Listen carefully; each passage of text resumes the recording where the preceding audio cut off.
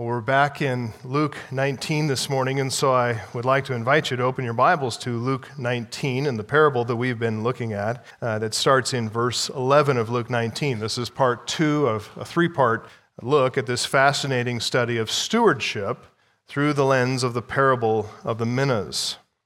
Stewardship is a common theme in Jesus' teaching, and in particular, all through the travel section of Luke's gospel that started back in Luke 9:51 and goes through right through the verse 28 of our chapter 19. That whole section is called the travel section of Luke's gospel. And during that time, obviously, as he travels around, making his way steadily toward Jerusalem, but he travels through Galilee and then into Judea and Perea, Jesus is preaching the kingdom of God and healing and doing powerful miracles that validate his word and validate his role as the true prophet of God and the true Messiah. So as he's preaching the kingdom of God to those who do not believe, those who follow him and do believe, on the side he's teaching them. He's teaching them about things that really matter. He's teaching them to exercise a faithful stewardship of their life and their talents and their time and their energies and their resources. He's teaching them not only by what he says and what he teaches, but by how he himself is living. He's demonstrating a faithful stewardship in their midst, living for the glory of God, living for the future, living for the kingdom that he preaches, and he's calling them to join him in exercising a good stewardship. So he's preparing his disciples for his soon departure, which is his death, burial, resurrection, and then his ascension into heaven from Jerusalem. At this current moment, Jesus and his disciples are in Jericho. They're just 18 miles from Jerusalem, just a 6-hour walk up that 3,300 feet from Jericho below sea level to Jerusalem way above sea level. But just 18 miles, about 6 hours. And so as they are there in Jericho, having just seen his healing of the blind men on the road into Jericho, and also seeing his salvation and the salvation message and all the themes that are coming out of the salvation of Zacchaeus, the people are really excited. They are filled with religious fervor, no doubt in conversations with the disciples that accompany him. They know what's just up the road from Jericho. They know what's about to happen, so there is a messianic expectation that is electrifying every conversation. And so Jesus sees the need here to set expectations for his disciples, to stop them from thinking that the kingdom is coming now, that all their days of work and waiting and all that are over, but instead, really, they're going to shift into a new phase of work and anticipation. He wants to prepare them for his extended time away, for their separation. He wants to help them to focus on what their job is going to be as stewards of the gospel that he has entrusted to them.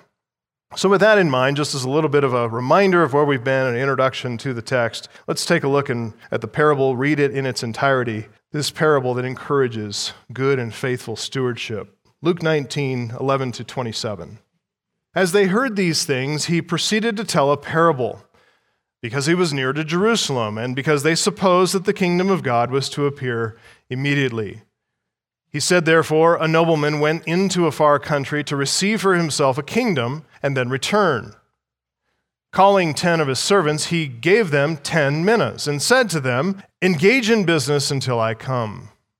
But his citizens hated him and sent a delegation after him, saying, we do not want this man to reign over us. When he returned, having received the kingdom, he ordered those servants to whom he had given the money to be called to him, that he might know what they had gained by doing business. The first came before him, saying, Lord, your mina has made 10 minas more. And he said to him, well done, good servant. Because you've been faithful in very little, you shall have authority over 10 cities. And the second came, saying, Lord, your mina has made 5 minas. And he said to him, and you are to be over 5 cities. Then another came, saying, Lord, here is your mina, which I kept laid away in a handkerchief. For I was afraid of you, because you are a severe man. You take what you did not deposit, and you reap what you did not sow. He said to him, I will condemn you with your own words, you wicked servant. You knew that I was a severe man, taking what I did not deposit and reaping what I did not sow. Why then did you not put my money in the bank? And at my coming, I might have collected it with interest." And he said to those who stood by, "Take the mina from him, give it to the one who has 10 minas." They said to him, "Lord, he has 10 minas." "I tell you that to everyone who has, more will be given. But from the one who has not, even what he has will be taken away. But as for these enemies of mine, who did not want me to reign over them, bring them here and slaughter them before me." As you can see, it's a simple story.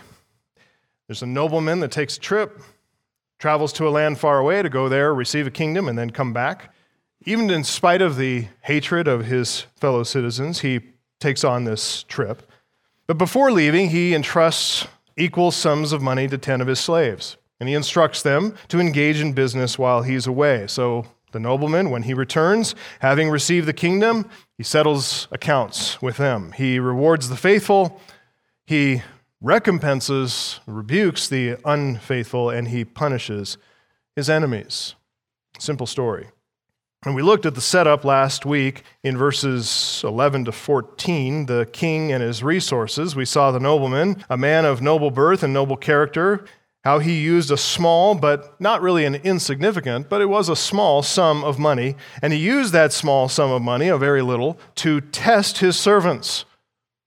He's a man of noble character, he's got noble concerns, and he had noble designs in the test that he set up. We can see the interests of the nobleman are not really material in nature, but they are relational in nature. Think about that for yourself. What he gives you, what he requires of you to be a steward of in this life. It's not really about what you gain, the amounts. It's not material in nature. His concern is relational in nature for each one of us. That's this nobleman here, pictured in the parable. Before he returns to set up his kingdom, to govern the kingdom that he's received, he wants to test and prove and reveal the true character of his servants. He wants to find them. He hopes to find them. When he comes back, he wants to find them loyal and reliable, dependable. That's what he's after. He's after character in them. It's been a joy to my own heart, and maybe it's been the same for you.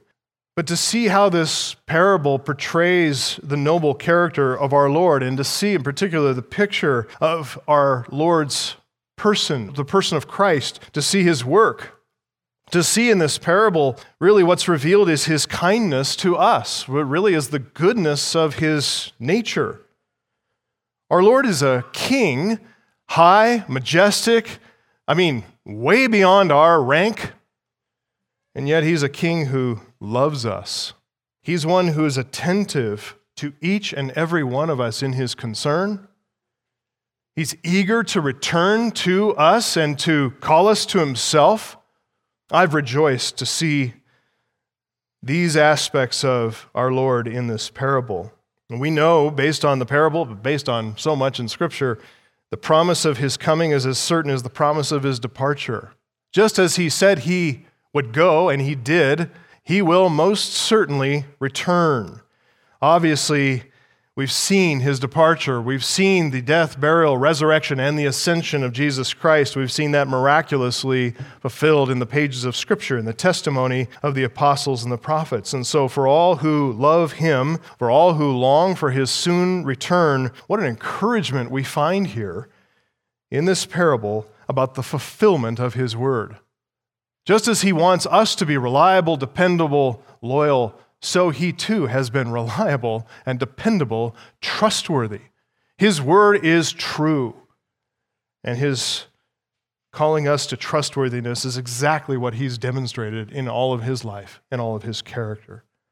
Now, we have seen how the nobleman chose to resource his servants, how he set them up to work and invest and gain during the period of his physical absence from them. And as we noted, he didn't give them a huge amount of money. He gave them enough, not a huge amount of money, but enough. It wasn't insignificant. It was a mina was about 100 days' wages, so maybe 3 months of wages, 3 months of work worth of money.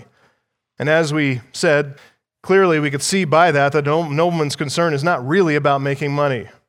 How do we know that? Because he doesn't give them a lot of money, just a little. The smallish amount is just enough to test their character. How so? Because those who have poor character, they react badly when they get less than what they think they deserve. When those with poor character are entrusted with less responsibility than they think they're ready for, than they think they're entitled to, those with low character, those with hearts of pride, those with self-centered interests and self-centered ambitions, they tend to resent the master. They tend to become embittered in their hearts. Oh, it may not come out overtly, but just below the surface, it's seething. It's tainting their thoughts and their judgments. So, this is the perfect amount of money to test character. Will all 10 servants serve the nobleman faithfully? Will they work just as hard with this little as they would with a whole lot? Will they be loyal, joyful, obedient in his absence, or will they despise the master's kindness and refuse to do his work and share in his interests?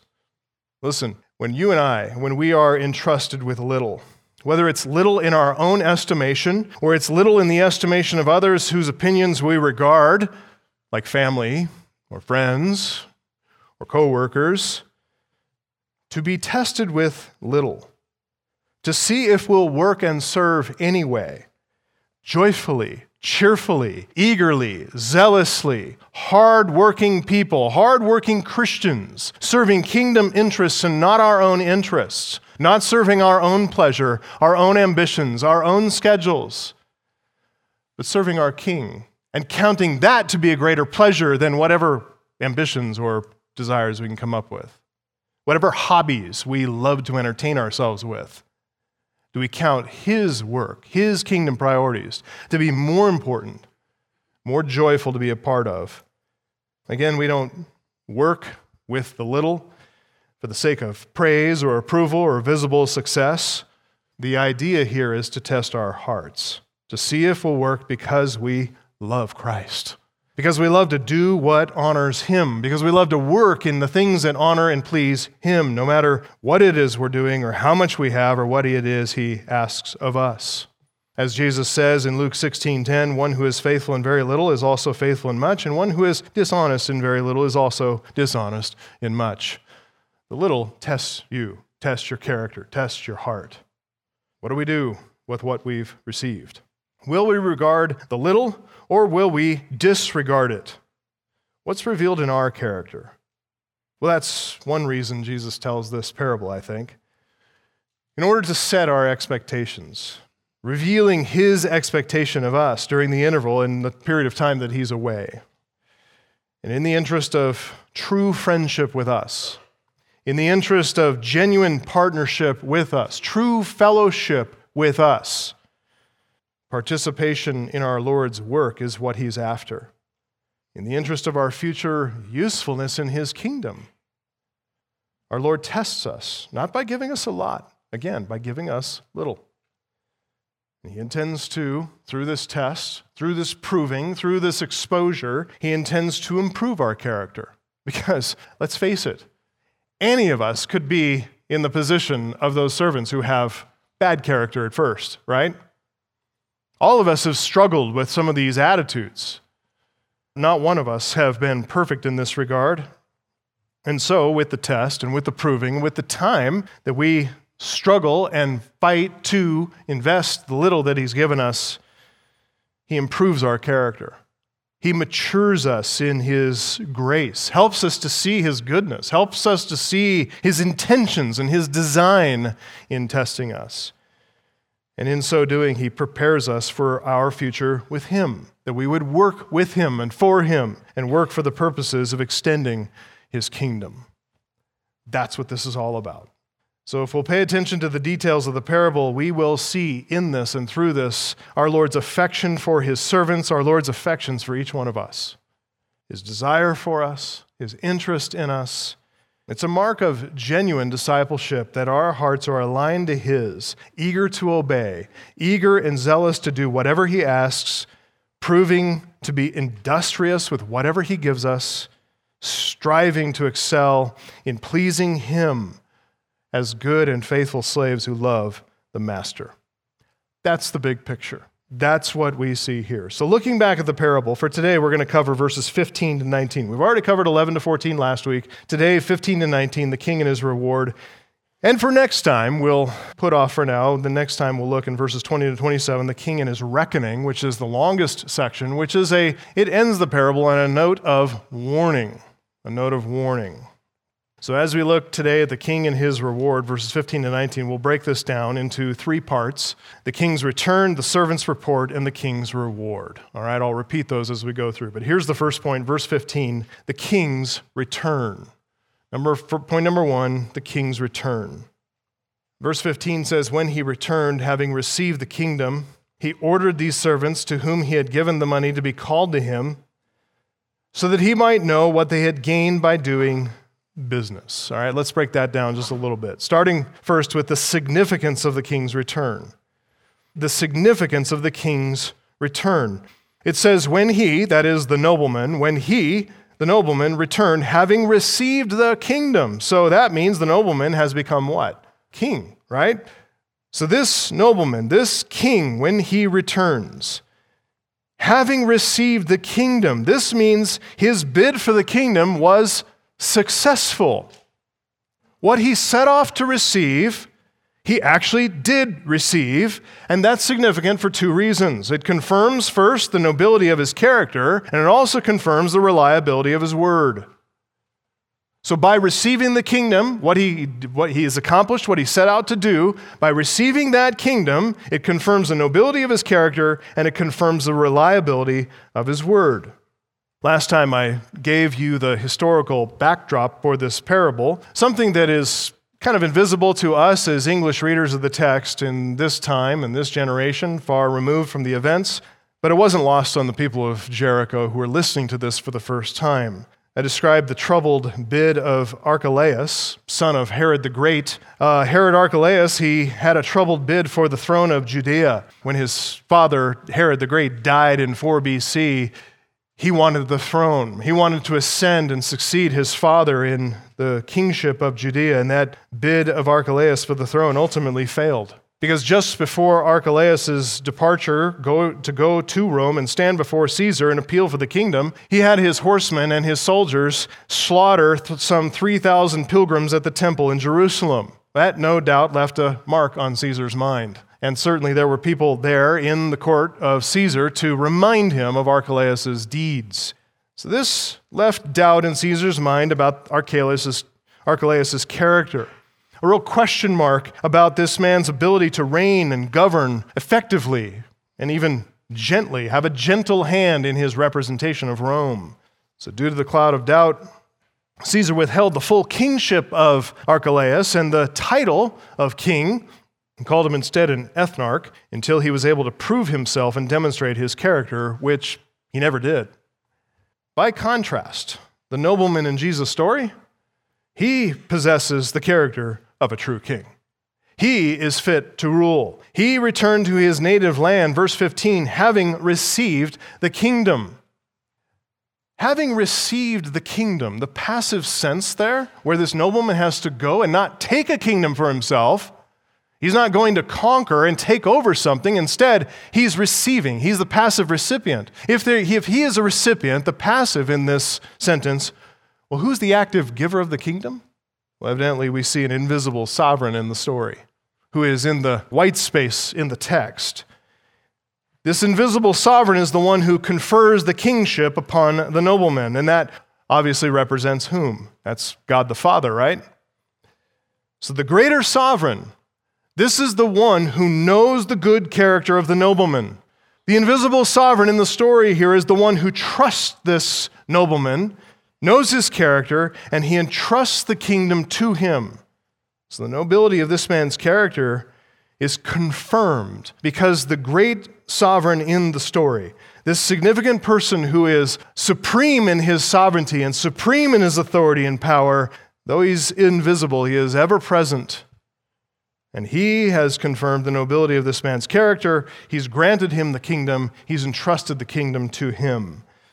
In the king's return, having received the kingdom, it also confirms the reliability of his word. We know that he departed, verse 12, with two purposes in mind. Yes, the first was to receive the kingdom. The second was what? To come back, to return to his native homeland. And so he told his 10 servants in verse 13, engage in business until I come. And the final verb is in the present tense, as we said last time, making it emphatic here. I am coming. You might say, I am most certainly coming. It's emphatic, it is sure, it is certain, it is reliable. And the verb is erchomai, I am coming, and the verb in verse 15, in our text, has that word erchomai at its root. So there's an obvious connection Jesus is making between the promise of I am coming and the fact that I have come. Epon erchomai is used here, and that's the verb for I've returned, I've come back. We see that same verb, only two uses of it in the New Testament, one here and the other in Luke 10:35 in the parable of the Good Samaritan. It's when the Samaritan promised to, remember he found the man injured and the priests had passed by and all the Levites passed by and left the man bleeding and dying on the road. And the Samaritan stopped, helped the man, put him on his own animal, dressed his wounds as best as he could, took him down the road, put him in an inn, and paid the innkeeper for the care of the hurt man. And he said in Luke 10:35, I will repay you. So anything extra, I will repay you when I return. He uses that same verb there, epon erchomai, strong assurance. You can count on this innkeeper.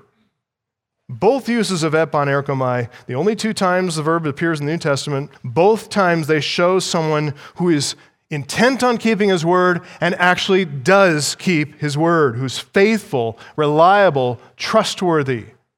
So in the king's return, Jesus wants us to see how receiving the kingdom, number one, confirms the nobility of the king's character, and number two, the reliability of the king's word. Confirms his nobility and confirms his reliability.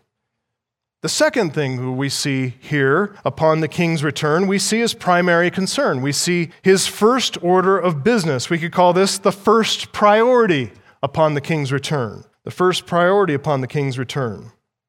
Just prior to his departure, Jesus revealed to us in verse 14 a pretty significant detail, that not all was well in the land. This man's citizens hated him, and they sent a delegation after him saying, we don't want this man to reign over us. So the nobleman leaves anyway. And he leaves knowing that he's got a rebellious faction in his own country, in his own homeland, this uprising that is seeking to unseat him. That's confirmed as the delegation meets him before the sovereign that he's going to stand before. So obviously, the fact that he's returned and having received the kingdom means that delegation from his rebellious citizens is unsuccessful. They weren't able to stop the sovereign from seeing the nobility of his character and conferring upon him and entrusting him the kingdom. But the king knows that upon his own return, he's going to have to deal with these rebels. He's going to have to cleanse and purify his land of all factions and all trouble for the good order of his society. So we would expect that suppressing an uprising is going to be foremost on his mind, paramount. The very first thing he wants to take care of. Not so, right? What do we see as his primary concern? When he returns, what's his first priority? Well, closest to his heart, preoccupying his mind, is to summon his servants and see how they did. Is that what you would do? That's what he does. Jesus says in verse 15, he ordered these servants to whom he had given the money to be called to him that he might know what they'd gained by doing business. And this reveals a couple of important things about this king. First, we see this king's a pretty cool customer, isn't he? I mean, he is confident. He is untroubled. He's confident, he's composed, he's poised, he's dignified. He is kingly, you might say. He's acting every bit the nobility of the king that he is. This is a man who sets his priorities rightly. He is setting his priorities by putting the world into perspective, putting trouble into perspective, relative to those men that he loves and cares for. He is, by comparison, relatively unconcerned about the rebels and their petty little coup attempt. He'll get to that. Let's deal with the small stuff later. We read earlier in the service Psalm 2:2 about the rebellion and uprising of the earth's most powerful people, the kings of the earth, those who set themselves and the rulers that have taken counsel together against the Lord, against his anointed, saying, "Let us burst their bonds apart, cast away their cords from us." Oh, good luck with that, right? Beloved, keep that in mind. If you're ever tempted to be discouraged by what you read in the news, if you're ever troubled and overcome by the unrelenting sin of sinners, by all the destructive agendas, by all the depraved policies, political, social evils, it can all seem like such a big noise on earth. But you know what? From heaven, from the perspective of heaven, this rebellion and uprising appears as it really is: petty, pathetic, laughable.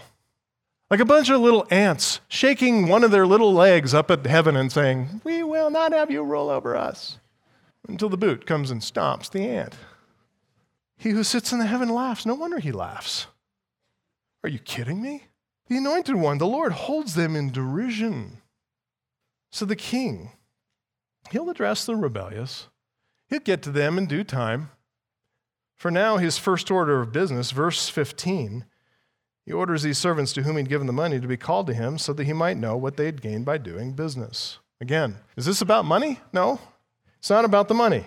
The increase in the money is, yes, one indication of productive activity while he's away, but it's the activity itself that he's interested in, which demonstrates, this activity on their part demonstrates loyalty to him. That's what he really wants to see. If it were about the money, as we've said, he would have given them a whole lot more money than a mere 1 mina piece. No, he's interested to be with his servants. He's interested to have them in his presence, which is why he's prioritized meeting with them before he attends to any other business. This, you can imagine, would be a joyful occasion, kind of like a debrief after a long absence, a period of long separation. What a joy to be together after a successful mission. He's going to find out how they did, see how they fared. You know what that 7-year period of tribulation on earth means for the church? As we're raptured into heaven for 7 years, spending time debriefing, spending time over a feast, enjoying company, sharing stories, catching up. You know how much I want to know? You know how many questions I ask. Even my curiosity is going to be totally satisfied at that time. This makes perfect sense, doesn't it, that the Lord would start here, that he prioritize his own servants. After he has received his kingdom, after he's returned to his homeland where many of his citizens indeed hate him, the first priority has to be, really, to make sure that his own servants, those closest to him, those who are of his own household, he needs to know who's really with him, who's on his side, who shares his interest. And what a joy it is, then, to find faithful, loyal servants. Those who share in his love, those who share in his work. Again, when we peel back the metaphor, the parable, to reflect upon the reality that this represents, how comforting it is, isn't it? How encouraging it is to remember our Lord's interest in each and every one of us. To be mindful that while he is away, he's thinking about us all the time. He is praying for us. Romans 8:34 says he's interceding for us according to the will of God. He loves us. He's eager to return. He's eager to summon us to himself and let us all together rejoice in exchanging stories, in us telling him how we did, not as if he doesn't know. So, now that the king has returned, how did his 10 servants do? Let's consider a second point. Number 2, the servant's report. Number 2 for today in our outline, number 2, the servant's report. And just a little point of grammar. Servants, it's going to show possession there, but we're talking about 2 servants that are faithful. Servants, apostrophe after the last S, okay? So servants plural with an apostrophe after the last S. If you put it between the T and the S, that's one servant showing possession of his own report, so a singular report. I'm trying to show 2 reports here. Servants, apostrophe after the final S. Thanks for that little interlude of grammar. Just sets my mind at ease, okay? Puts my heart at rest. In verses 16 to 21, we hear from 3 of the 10 servants.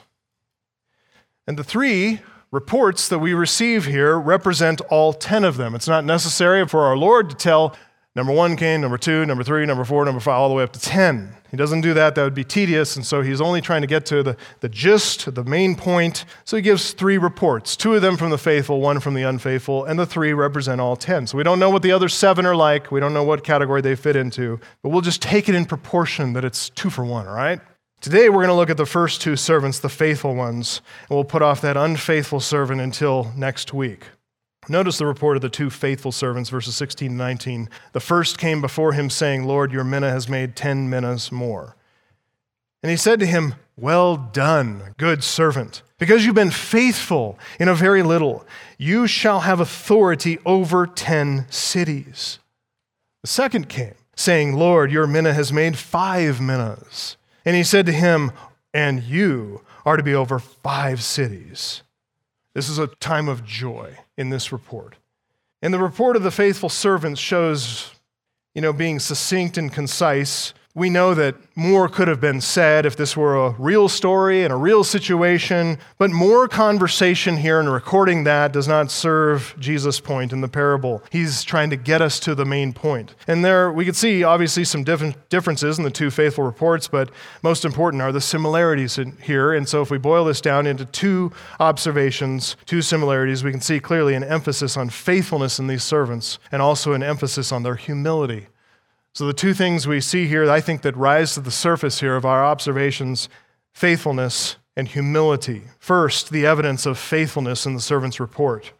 Both servants report an increase. And that increase points to their industry and the productivity that they engaged in while their Lord was away. Now, there is a difference in the verbs that each servant uses to report his own increase. Even though the ESV has translated both of them in exactly the same way, your mina has made, how many ever more, Jesus uses the 2 different verbs there. And he may use those 2 different verbs as synonyms. And if they are synonyms, which some commentators have taken it that way, they're synonyms, he's just being interesting in telling the story. He's just varying up the language and the grammar, and that's possible. But I don't think so. I think Jesus intends to tell the story to show, using 2 different verbs talking about the increase, he's showing, even if this is a subtle point, it wouldn't be lost on the first century readers in Greek. He's distinguishing between the way these 2 servants had been productive, the manner in which they went about being productive. I think that's what's being portrayed here. And what it shows us is that these 2 servants, they're different men. They're different men with different gifts, different talents.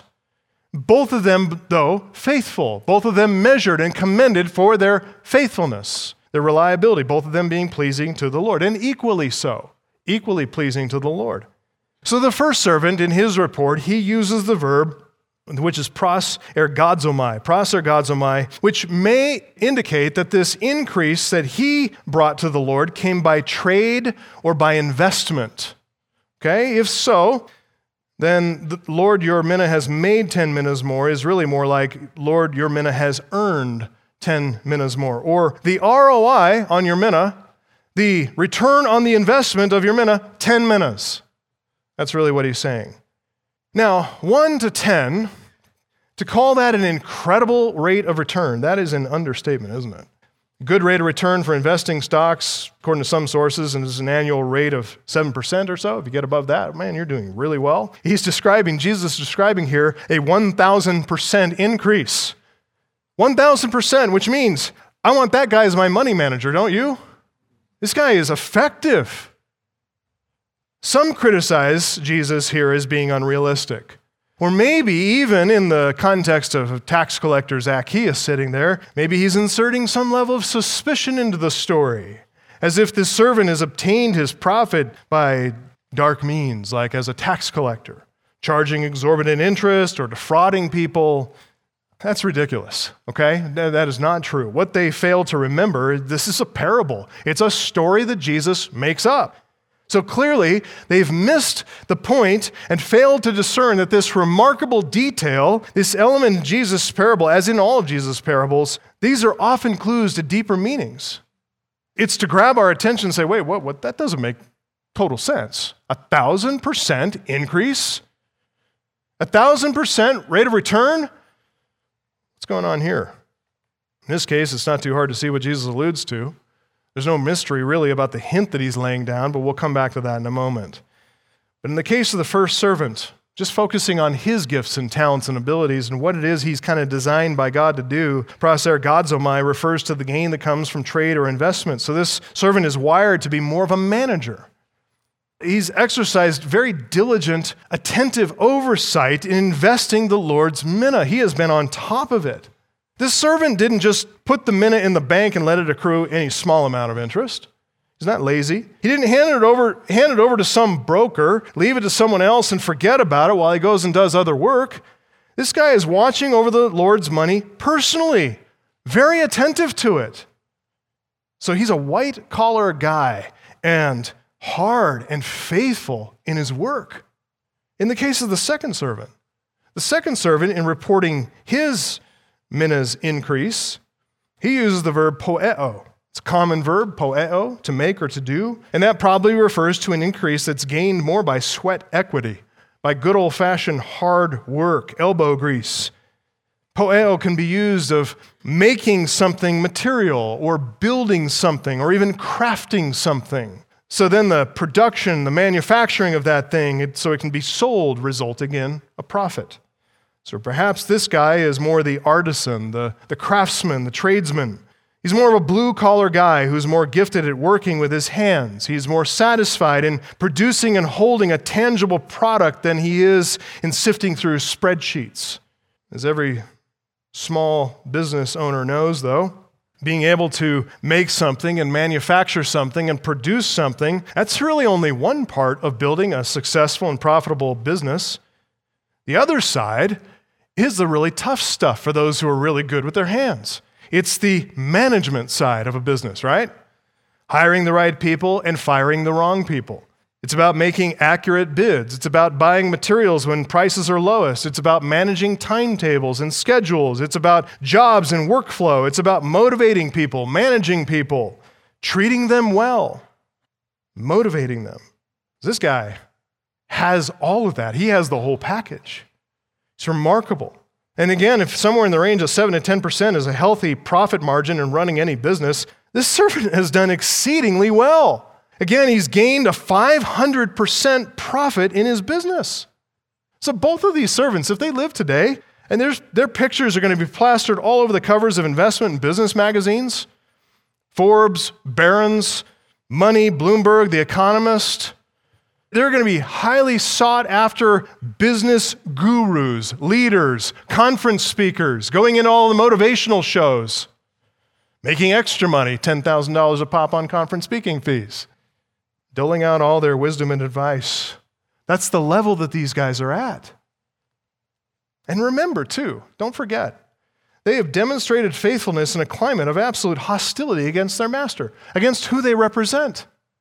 So they've had to work against the grain. They've had to push past the headwinds against their business. It means these faithful men have really proven themselves, haven't they? Reliable. They've demonstrated they're loyal to the Lord when it costs them something. They've been tested, and they've been found to be dependable. Now, for many, this kind of fantastic success would be way too much for the ego. But these are faithful men. And second thing we see in this report is the evidence of humility. They're humble men. They're faithful and they're humble. We see the evidence of humility in the servant's report. It starts out by both servants addressing their master as kurios, as Lord. He's the Lord. And when he asks him a straightforward question, what do? They give him a straightforward, concise, succinct answer. They not only call him Lord, they treat him as Lord. And then they attribute their increase, not to their own ingenuity, not to their own intelligence or their own diligence or their own hard work. They attribute the increase to what the Lord gave them, to the Lord's mina. What does it say there? Lord, your mina has gained. It's your mina has gained. It's not my work. I really did a lot of work for that 10 minutes. I really did a lot. I appreciate you acknowledging it. I've just been waiting for your return because I knew you'd appreciate. You're a hardworking man. I'm a hardworking man. No, he says, it's your mina. Your mina is what gets. It's not really even the mina. It's that pronoun, possessive pronoun, your. That's what gets all the glory here, right? The mina of you. That's what's driven the productivity. That's what's gained.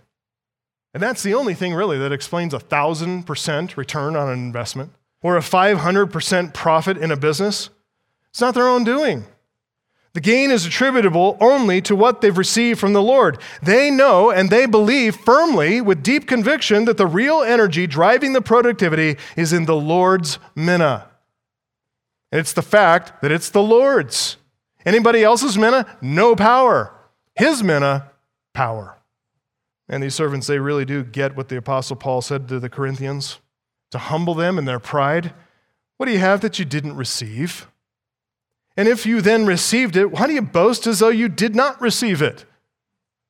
These are the same servants of Luke 17:10. After doing all that they were commanded, they come in, having worked in the field and having served the master. They say, hey, we're just unworthy servants. We're only doing our duty. I mean, there's nothing here to commend. They're like the psalmist in Psalm 115:1, who cry out, not to us, O Lord, not to us, but to your name give glory for the sake of your steadfast love and your faithfulness. That's what's going on here. That's what the increase is due to. Your love, your faithfulness. You did it. Not to us, O Lord, but for the sake of your minna, O Lord. We find this kind of miraculous productivity. This isn't the first time we've seen it in Luke's gospel. We find it in another place, in Luke 8:8, when some of the good seed of the gospel fell into good soil and it grew and it yielded 100-fold in that field. Any hardworking farmer will tell you that kind of yield points to divine power. So whether seeds or minnas, when backed by God's almighty power, the only limit to the increase is the will and the determination of God. It's just his choice. These servants get that. It's indicated by their personal humility. It's indicated by their immediate concern to praise the Lord who gave them the minna, a minna with the power to multiply in itself. So the king returns. He hears the report of the faithful servants, and let's see his response. This is point number 3. The response of the king when he returns. Point number 3, the king's reward. The king's reward. The increase, which was, as we said, astoundingly dramatic, really seems to be nothing in comparison with the astounding nature of the king's reward. The first came before him saying, Lord, your minna has made 10 minnas more. And he said to him, well done, good servant, because you have been faithful in very little, you shall have authority over 10 cities. Is that not astounding? The second came saying, Lord, your minna has made 5 minnas. He said to him, and you're to be over 5 cities. A minna for a city? But notice, first of all, what the king commends is what these faithful servants long to hear more than anything else. First, the king commends their character. He commends their character, which for any faithful servant, that is really the only reward that matters. The returning king says to them, well done. Good job. Well done. This exclamation, euge, it expresses a commendation for exceptional service. Well done. Excellent. Fantastic. What does this show in the king? He's not some cold calculating sovereign who's just like numbers guy. This guy's passionately invested in his servants' well-being. He wants to see them excel, and he loves to see them excel. And so when they do well, he recognizes it in them and he commends them. Excellent, fantastic. It's an expression of joy. It's pleasure in him. It's satisfaction from the Lord. Is that not what you want to hear? Well done. This is what the master had hoped to prove in these men. It's what he intended to expose in their character when he went away to receive the kingdom. And he is absolutely thrilled with their report. Again, not about material gain here that he cares about. What he commends is something no money can buy, to prove and to expose and to find out for himself the good character in these servants. They have passed the test, and he rejoices to point it out in public. I always like to say this, and say this to people all the time. Praise in public. Rebuke in private. Rebuke people in private. Don't do that publicly. But you praise in public whenever possible. Private praise is okay too. Praise in public, rebuke in private. And that's what he's doing here. He's praising them publicly. Calls them good servant. Good servant. Shows up again in Matthew 21, Matthew 23, the parable of the talents, well done, good and faithful servants, repeated twice there. But this idea of good is morally good. It's the character of goodness in them. They have good interests, good concerns. Really, they share in his nobility. Again, this is the only reward that really matters to the Christian, isn't it? Paul said in 2 Corinthians 5:9, we make it our aim to what? To please him.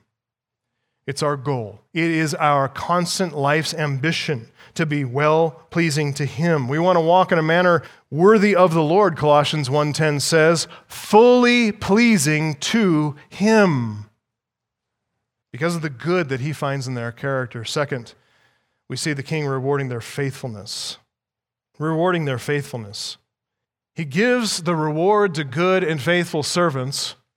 He gives the very reward that good and faithful servants really love. And what is that reward? Is it a big paycheck? No. Is it titles? No.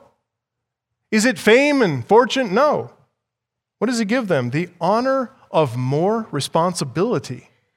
Try motivating your young students that way. Hey, if you get this homework assignment done, you know what I'm going to give you? More homework. Isn't that going to be awesome? That's what any faithful servant loves. It's the honor of a greater responsibility. The first servant says in verse 17, because you've been faithful in very little, you shall have authority over 10 cities. 10 cities. Likewise to the second, he says, verse 19, and you are to be over 5 cities. The grammar there is emphatic in making the promise as ironclad as the promise of his own return. In both verses, the honor of authority over cities is something that he has commanded. So it's in the imperative tense, present imperative. Means the decision has already been made here. Already been made. And all that remains then is to execute upon this decision that he's made. For each servant to take up his newly assigned post and then get himself to work. Evidently by practicing faithfulness through continual obedience while their Lord's away, and that's at a time when it would be very easy to slack off. By focusing on their faithfulness, they didn't know it, but they were making for themselves a future investment by increasing their own capacity for future service. They are extending their usefulness that they'll have to the Lord. Does that sound good to you? Sounds good to me. The king knew before he left this principle. One who is faithful in very little, also faithful in much.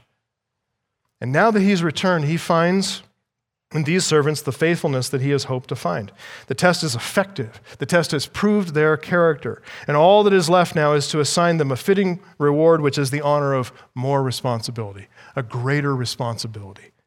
Again, it's a similar scene of reward in Matthew 25, verses 21 to 23, the parable of the talents coming up actually in the next week from where the Lord sits here in this vantage point. Well done, good and faithful servant. You've been faithful over little. I will set you over much. Enter into the joy of your master. What's the joy of the master? The joy of doing his Father's will. What's the joy of the servant? To do the king's will, which is to do the Father's will. What's our joy? Responsibility, to be involved in the work. So, this is just a story with no parallel to reality? No, not even close. He's using the parable here to illustrate the reality of his kingdom. When he returns to reward his faithful servants and to be marveled at, as 2 Thessalonians 1:10 says, among all who have believed. He's given a parable, but it's not a riddle.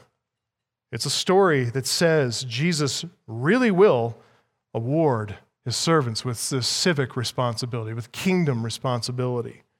He tells his beloved apostles, it's coming up in a couple chapters, Luke 22, 28 to 30, you are those who have stayed with me in my trials. In this country of citizens who hate me, you've stuck with me. You've been there. Men, I love you. They've been faithful. I assign to you, as my Father has assigned to me, what? A kingdom, so that you may eat and drink at my table in my kingdom and sit on thrones judging the 12 tribes of Israel. That's the promise he makes to the 12. For their investment of their mina, sitting on a throne. The promise is not only for the apostles, because Christ regards faithfulness as paramount for all of his servants. He rewards faithfulness in all of his servants. Paul told Timothy, 2 Timothy 2:12, if we endure, we'll also reign with him. We will reign with him. Matthew's gospel, Matthew 19:28-29, Jesus takes the promise to the 12 and extends it outward to other believers as well. Truly I say to you, in the new world, when the Son of Man will sit on his glorious throne, you who have followed me will also sit on 12 thrones, judging the 12 tribes of Israel. And everyone who has left houses or brothers or sisters or father or mother or children or lands for my name's sake will receive 100-fold and will inherit eternal life. We Christians, as believers in the church age, though we won't sit on the 12 thrones assigned to the Lord's 12 apostles, it's their throne, not ours. We will occupy the place of judgment in Christ's future kingdom on earth. Paul tells the Corinthians, 1 Corinthians 6:2-3, when the king returns, we will be rewarded with important duties and responsibilities such as this. Do you not know?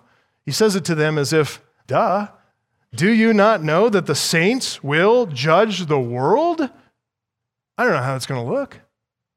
It's hard for me to picture that in my mind's eye. And then this, he says to the saints in Corinth, do you not know that we are to judge angels? Remarkable, isn't it?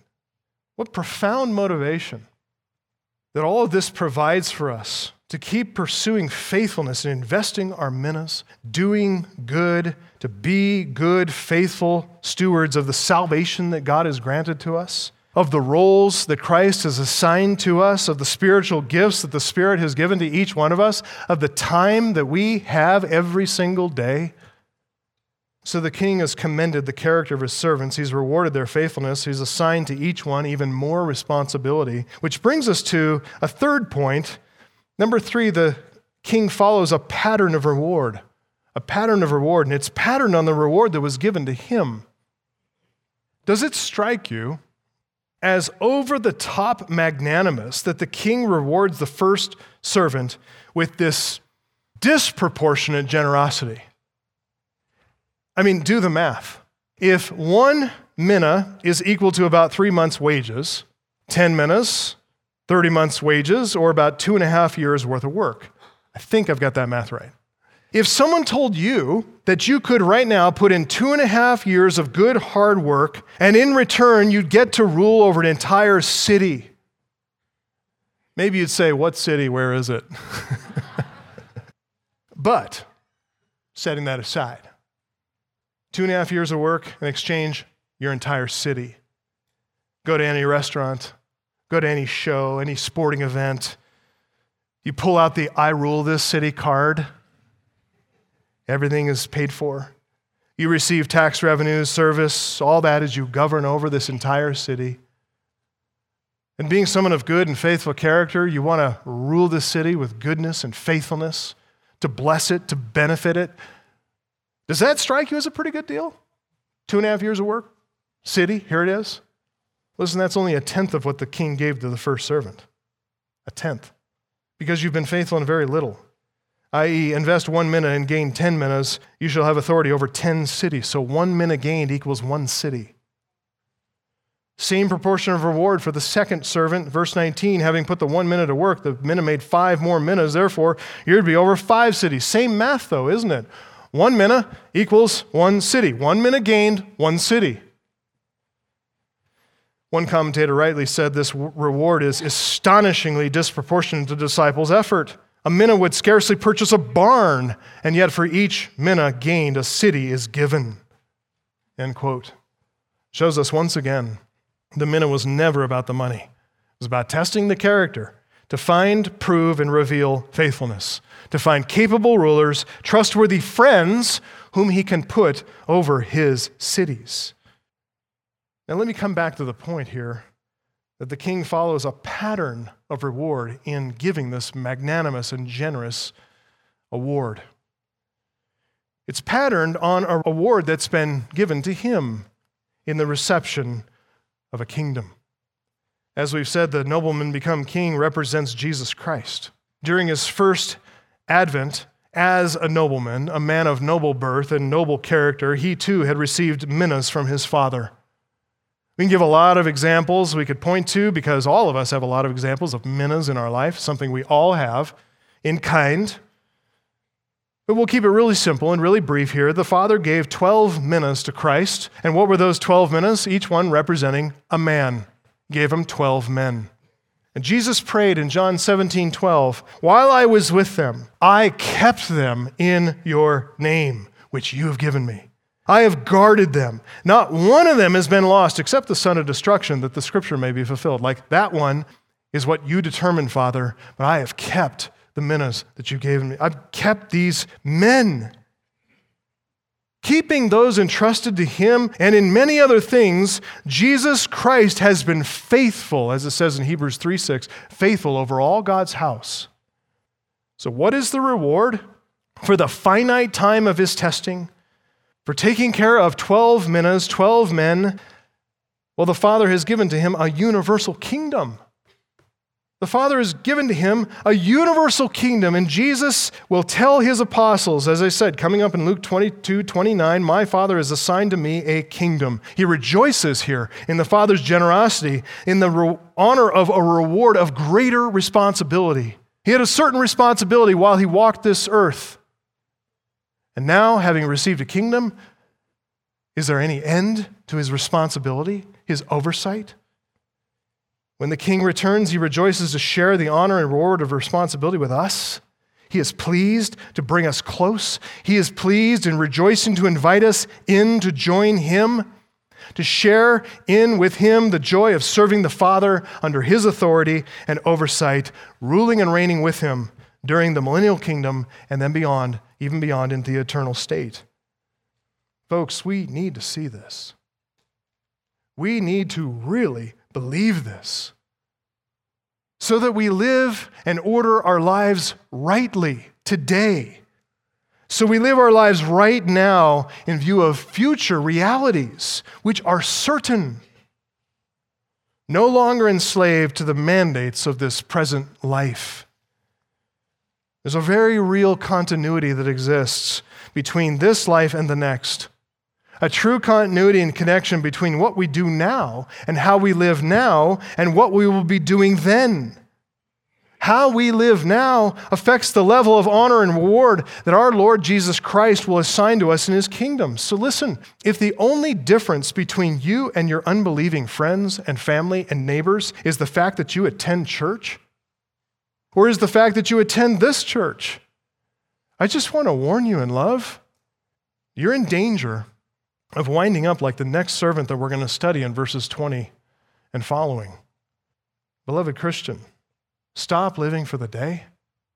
Stop living for the week or the month. Stop living for what's happening in your next family vacation or your work schedule or whatever it is. I mean, all the things in life, your work, the different things you do, even your rest, your vacation, the time you spend with all those things are important. I'm not minimizing that. I'm just saying don't maximize that. Don't make that the thing. Living this life in light of the next, knowing that there's a real and certain continuity that exists between right now and then. Our Lord tracks our progress. He's going to summon us into his presence on that day for reward or for recompense. Whatever he sees is going to be exposed. It's not necessary or even possible, really, for us to know now or to track for ourselves how we're doing with the minas that he's giving. So much of what our mina is doing and the gain that is accruing by his grace, to our benefit, the Lord keeps track of that. It's invisible to us. It's not known. But for all faithful servants, according to 1 Corinthians 4:5, when the Lord comes, he will bring to light the things that are now hidden in darkness, like all the ways that our mina has gained. And he will disclose the motives and intentions of the heart, whether good or bad. And then each one will receive his commendation from the Lord, a fitting reward. Listen, our Lord isn't asking of us any kind of service to God that he hasn't done himself. He's calling us to partner with him in doing the Father's will. He went first, and he calls us to follow. That's the mark of good leadership, isn't it? That you do, and then you invite people to follow and join you in where you've already been. Truthfully, really, ultimately, we can't do the things that he's done. He's the king. We are just mere servants serving at his pleasure. Obviously, he's done the greater work, the greatest work that can be done. Ours is childlike and utterly ineffectual by comparison. He's the nobleman. He's the one who bears the great weight and significant responsibility. He's the king. He's the one who resources his kingdom out of his own personal wealth and provides for his people. He's the Savior. He's the one who protects his people, fights all their battles. It's our King who, having ascended on high, Ephesians 4:8, has led a host of captives, and he's given gifts to men. He's the one who fought the greatest battle, won the greatest war, and gained the greatest victory. He has now conquered sin and death. He's vanquished the devil, and he now showers us with a minna and wants to shower us then with a reward. If we'll serve him now faithfully, loyally, as dependable, reliable servants. So my Christian friend, what about you? Will you resolve to be faithful in serving your noble King? I hope so. That's been our prayer as elders. That's been my abiding prayer through this whole section. If you're here as someone who's not yet a believer, I'd welcome you to our church. I'm so glad you're here. But listen, I just want to invite you. I've been there too. I've been an unbeliever once, and God converted me. He did a work of grace in my heart and changed me.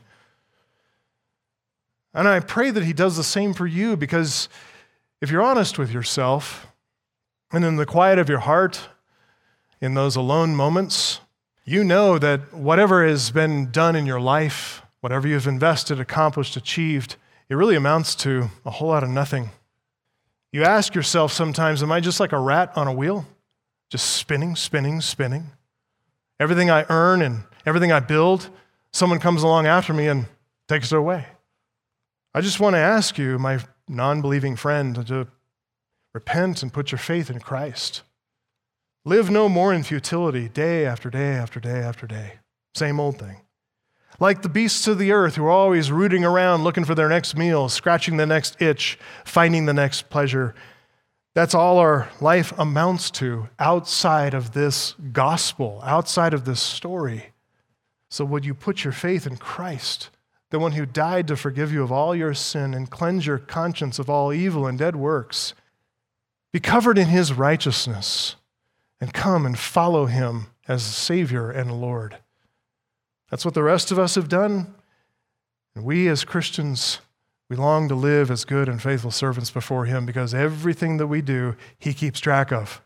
He's noted, and nothing on him is lost. Everything accrues to benefit an eternal reward. Will you bow with me? Our Father, we want to thank you once again for sending the Lord Jesus Christ. And Lord Jesus, we thank you for teaching this parable. We thank you for what you have allowed us by the Holy Spirit to discern here and to understand and to see and to rejoice in. And we long, like any good servant, any faithful servant would long for his master's return. That is what we long for, is to see you come back. We want to see an end to all the mockery and the scorn and the hatred of the citizens of your world. We want to see you return and set the earth to rights. We long to see your face. And for us, it really is not about whatever the level of the reward or the honor that you give us. That's up to you. That's your sovereign choice. And we know that we'll be satisfied with whatever you give. What we long to see most is your face. Where we long to be is in your presence forever. We long to be doing your will, to be rejoicing along with you to do your Father's will. We want to render a good account of this life. We just ask that you would be working in the hearts of every single member of this church. And let us, with one heart, with one mind, strive side by side for the sake of the gospel, to be in true partnership and fellowship with one another, yes, but really with you and with the Father who is in heaven. We pray for his glory, Lord Jesus, in your name, by the power of the Holy Spirit. Amen.